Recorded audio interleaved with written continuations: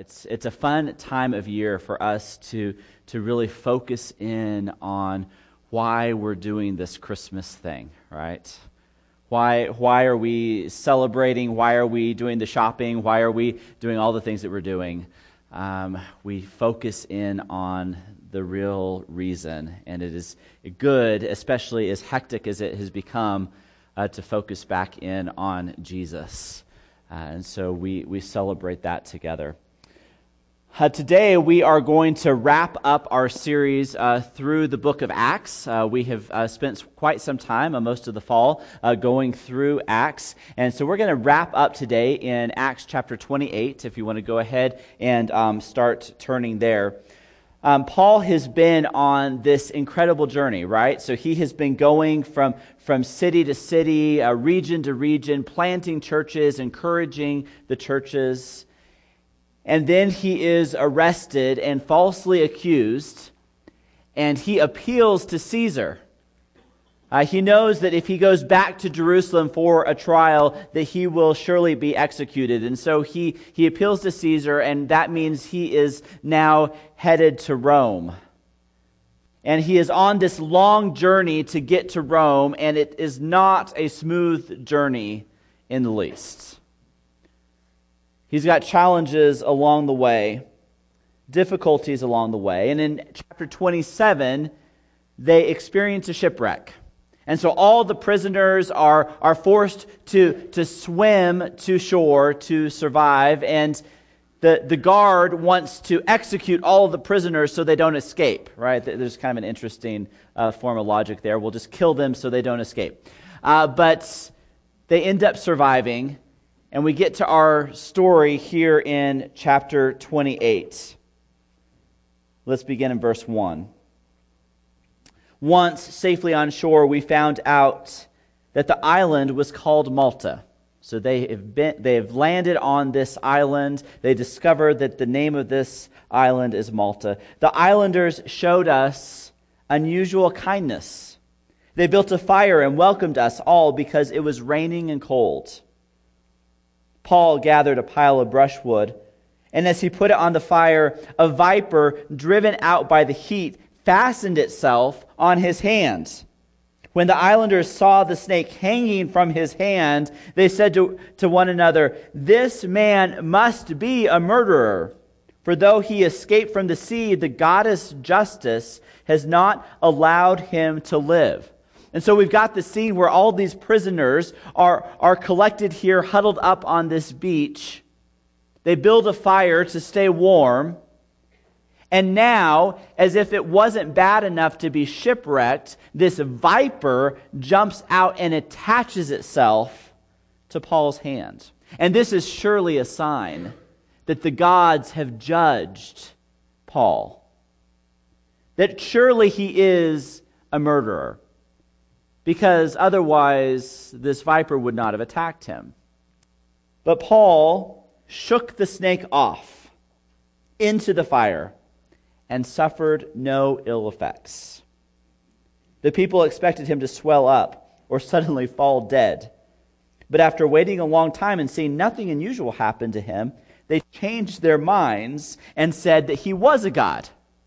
And so now their theology has flipped, right? So he is being punished by this viper, by the goddess of justice. This viper has lashed out and has attached itself to Paul, but now Paul has survived this attack. And so obviously Paul must be a god himself to survive such a thing. There was an estate nearby that belonged to Publius, the chief official of the island. He welcomed us to his home and showed us generous hospitality for 3 days. These are prisoners who have been shipwrecked. They have been invited in for hospitality for 3 days. His father was sick in bed, suffering from fever and dysentery. Paul went in to see him, and after prayer placed his hands on him and healed him. When this had happened, the rest of the sick of the island came and were cured. They honored us in many ways, and when we were ready to sail, they furnished us with the supplies we needed. Okay, so we see this turn of events here where we've gone from shipwrecked to being stranded onto an island to being bit by a viper and now experiencing the hospitality in this large estate, healing the sick of the islands.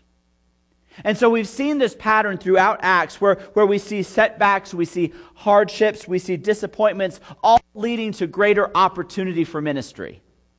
That in the midst of something that is incredibly bad, good happens. That God continues to make these insurmountable situations into favorable ones for His purposes. That this entire island of sick are cured, and that all is needed, and all that is needed for the next leg of their trip is now provided.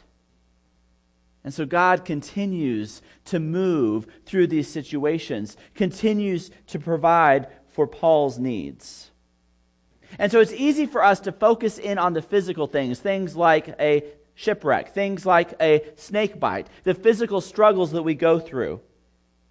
We go through illnesses, we go through difficulties, we go through hardships, and it's easy for us to get discouraged in the midst of those.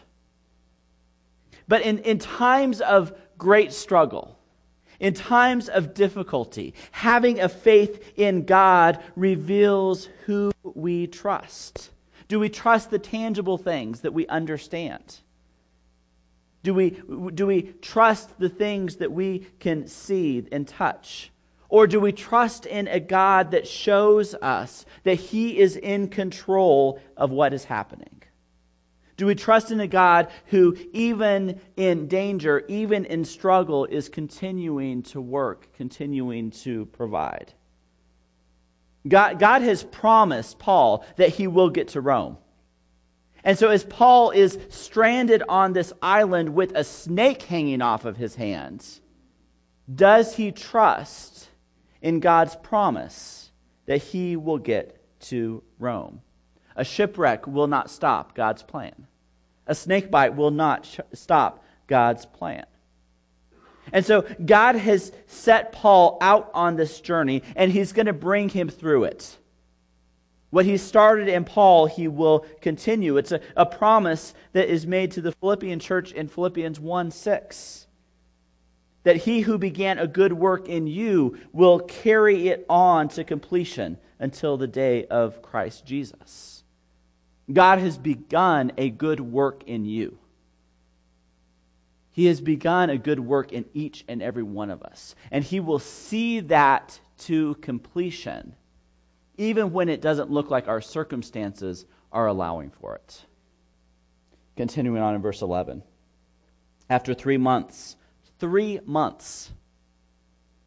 we put out to sea in a ship that had wintered in the island.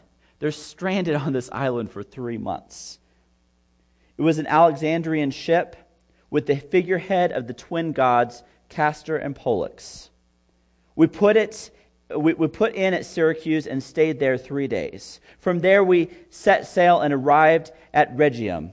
The next day the south wind came up, and the following day we reached Puteoli.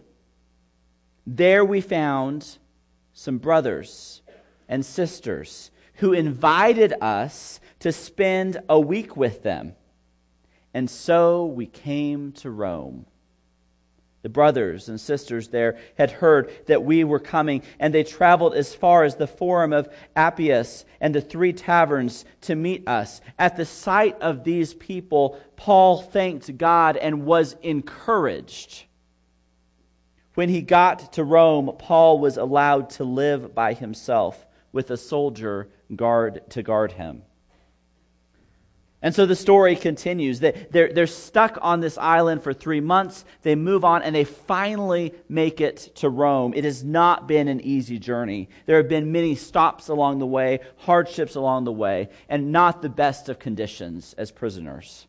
And so they finally make it to Rome, and it's been this story that is full of accounts of power, of the miraculous deliverance, of divine intervention. We see God's hand throughout the story and throughout the ministry of Paul. And now we see one of the greatest powers of the Christian faith, demonstrated here. It is the power of the brothers and sisters of the church. That when they finally arrive, it's the brothers and sisters of the church that come and encourage Paul, give him strength, give him courage. That in struggles with injustice and being falsely accused, in cruelty, in life's difficulties, one of the church's greatest gifts to us is the church. And it's not the church building. It's not the church structure. It's the people of God, the community of faith. That in the midst of all the things that Paul is going through, it's not a miracle that's given to them. It is the church that's given to them. It's the brothers and sisters coming to encourage and strengthen Paul. What a powerful gift to receive. Have you ever thought of your faith community, of this faith community, your church, as being a miraculous gift of God? That one another, together, this is what Jesus designed. This is what he preached. This is what he called for, living in community together. Not just showing up on Sunday morning for a church service, but actually being brothers and sisters together. Jesus came preaching not just a philosophy of life, not just a religion, not just a certain order of things. He came preaching a new way of living, something entirely different. He formed a new people, a new community. Jesus formed a distinct people, not segregated just on a Sunday morning for a gathering, but a people living life differently, living life together. And so the question of Acts throughout has not been the question of, do you have an intellectual belief of who Jesus is? It's not about an intellectual understanding. The more important question throughout Acts is, will you join? Will you join this Jesus movement? Will you join the way? Will you be a part of this distinct community, this new way of living, this new family, this new people? Will you join? Not just on the margins, not just looking in occasionally, not just occasionally checking the box, but will you join the movement of God? Paul talks about in Philippians 3:2 that we have our citizenship in heaven. That in many ways we are colonists in a strange land. We're in a place, in a kingdom that is not our own. We are citizens of heaven, but we're stuck living here in America. And it's not all that great. And it will not be great again. Because we are citizens of a different place. And we are living here among this American place as ambassadors to something different. That we're living in this colony. A colony is a beachhead. It's an island in the midst of another kingdom, in the midst of another place. And individuals in a colony can never survive isolated and alone. They have to be together. That if colonists are going to survive in a foreign culture, they have to do it together. They need each other. And so they work and they live together. They come out and meet one another, and they give each other courage to be in this place, to be in this land. And the colony is not fully established yet. It's not out of danger. It lives in the midst of a hostile environment. It lives in a place that bows to other gods. And so the power of the church, the power of the community of faith is to create this countercultural place. And this is going to become more and more significant for us in this time that we're in. That as believers, as members of the way, As members of the Jesus movement, we have to stand together to encourage one another, to give one another courage to live the lives that Jesus has called us into. And so Paul here, after all that he has gone through, he is encouraged most by his brothers and sisters. He's filled with courage because he's not alone. He doesn't have to do it by himself. He's not a lone ranger trying to figure out what it means to live this life of discipleship. He has a family to do it with. And we do not travel alone. And for this, Paul thanks God. There is this incredible thanksgiving. Thank God for the community that He has given you. Thank God for the community He's given you. In all that's been happening, God deserves the thanks and the praise. Continuing on in verse 17. 3 days later, he called together the local Jewish leaders.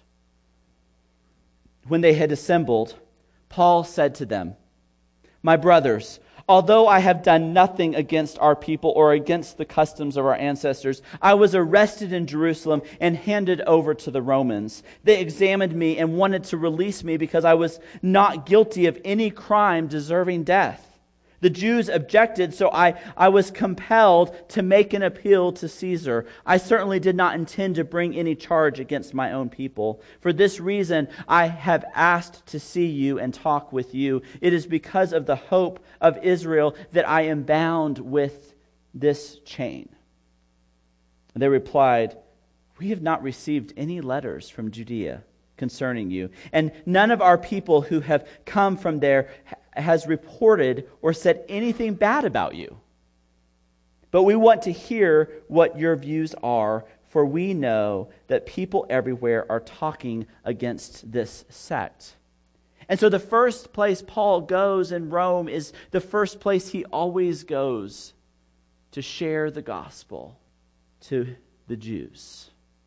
And he goes to the Jewish leaders, and at this point he has been a prisoner for years because of this false accusation and because of this arrest. And he's been enduring travel and prison and shipwrecks and so much more, all because he's been falsely accused. And so the first thing he does is go to the leadership that has accused him. And of all things, they haven't heard about him. They haven't heard any of the problems that he's been stirring up. They haven't heard of any of the accusations. There's no issue here. And so he goes to the Jewish leaders, and they've basically acquitted him of the charges against him. They said, we don't have any reports. We don't have any accusations. We don't have any charges against you. And so God continues to move in this situation where Paul is a prisoner with nobody to charge him, nobody to accuse him.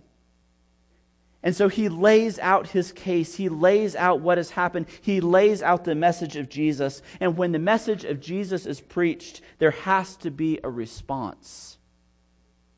And we continue. They arranged to meet Paul on a certain day and came in even larger numbers to the place where he was staying. He witnessed to them from morning till evening, explaining about the kingdom of God and from the law of Moses and from the prophets. He tried to persuade them about Jesus. And some were convinced by what he said, but others would not believe. They disagreed among themselves and began to leave after Paul had made his final statement.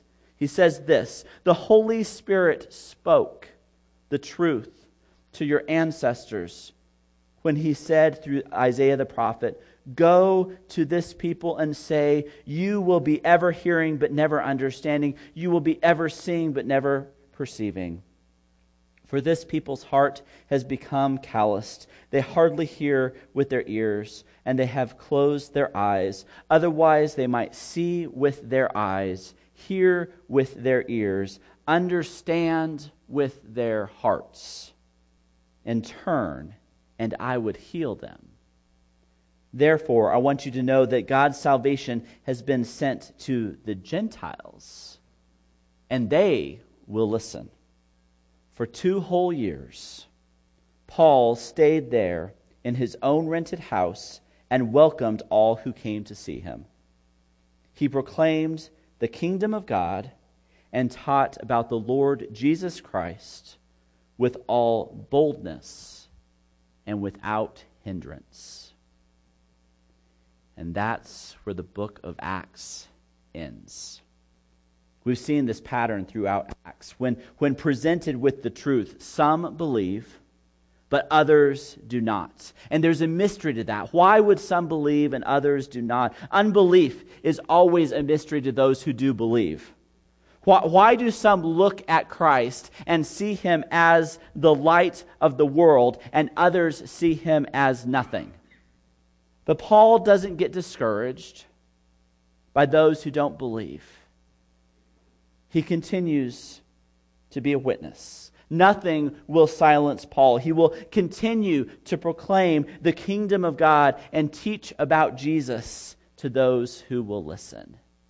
And these are the final words of Acts. It's a bit of a cliffhanger. For 2 years, Paul's here. But then what? What happens beyond this? All we know is that he proclaimed the kingdom of God and taught about the Lord Jesus Christ with all boldness and without hindrance. And that's the end of our story. We're left wanting more. Things are not concluded. What about the trial? Does he ever go to Caesar? What happens to Paul? What happens to the church? What happens to those that are working with Paul? There's this mystery to it. But in many ways, this one line can be the summary of the entire book of Acts. The entire book. The Spirit that descended at Pentecost gave the church its tongue to tell the mighty works of God. And so we see through Acts the church proclaiming his mighty acts, proclaiming his mighty deeds, despite every hindrance, despite every obstacle, despite every setback. They boldly proclaim the mighty work of God to all who will listen. And so the book of Acts gives us this second volume, this continuation of the story of Jesus. That all that Jesus began to do and teach is continued on into Acts, and then Acts is left hanging. The words and deeds of Jesus continue in the work and proclamation of his disciples. They continue that through Acts. And so the crucifixion cannot stop it. The stoning of Stephen cannot stop it. Caesar cannot stop it. Even the death of Paul in Rome cannot stop it. And Acts, as a continuation of Luke, gives us our charge of what we're to be doing. Acts ends rather abruptly. It ends open-ended because the church is the continuation of Paul's mission. The community of believers, the way. We continue what Paul left hanging here at Acts. That we are to proclaim the kingdom of God, and we are to teach about Jesus with all boldness and without hindrance.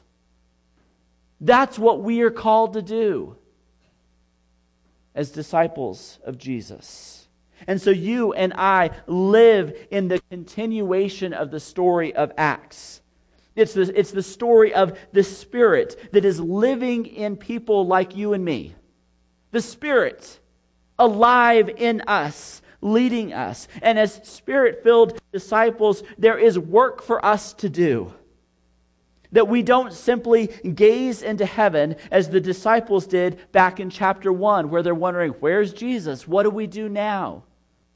We move into greater obedience. We get going. There's work to be done. The mission of the church is here and now. We can't cower away from confrontation. We can't be fearful of some end times thing. We can't be fearful of the political party that is in power. We are in a different kingdom with a different mission. And our hope lies in the hands of a loving and powerful God.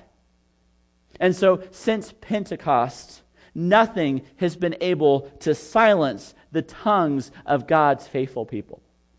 And nothing ever will silence the tongues of God's faithful people. The story continues in us. We are the church. And so the mandates of Luke chapter 24 and Acts chapter 1 is still in force, that we continue to faithfully proclaim the gospel to the ends of the earth. And so it's been nearly 2,000 years since Luke wrote Acts. And Acts reminds us that despite rejection, despite persecution, despite setbacks and disappointments, and even our own apathy at times, and our own cowardice, despite all of that, the gospel proclamation continues to the very end of the earth. By God's grace, it is unhindered. And so will we speak boldly, without hindrance, the church of Jesus. Let's be standing together. We want to open this up for a time of prayer, a time to encourage one another, to give one another courage. Sometimes just simply praying for another person, praying with another person is something that will get them through the rest of this week. And so many of us are facing discouragement. And one of the things about the holidays, about Christmas time and this time of year, is it can amplify the emotions that we're feeling. If things are very bright and great, then the lights of Christmas bring great joy. But if there is hurt and discouragement, loss or grief, this time of year amplifies that even more. And so we stand with one another and we encourage one another and we strengthen one another. I want to encourage you to seek out prayer from one of our shepherds or one of our life group leaders or one of our prayer team leaders. Seek one another out. Pray with one another. Encourage one another in this time as the praise team sings this song for us. Let's pray together. God, we thank you for this message for us. God, would you give us boldness? Will you give us courage? God, in the midst of whatever we are going through, will you help us to fix our eyes on you and trust in you in all things? We thank you for the gift of your Son. It's in his name we pray. Amen.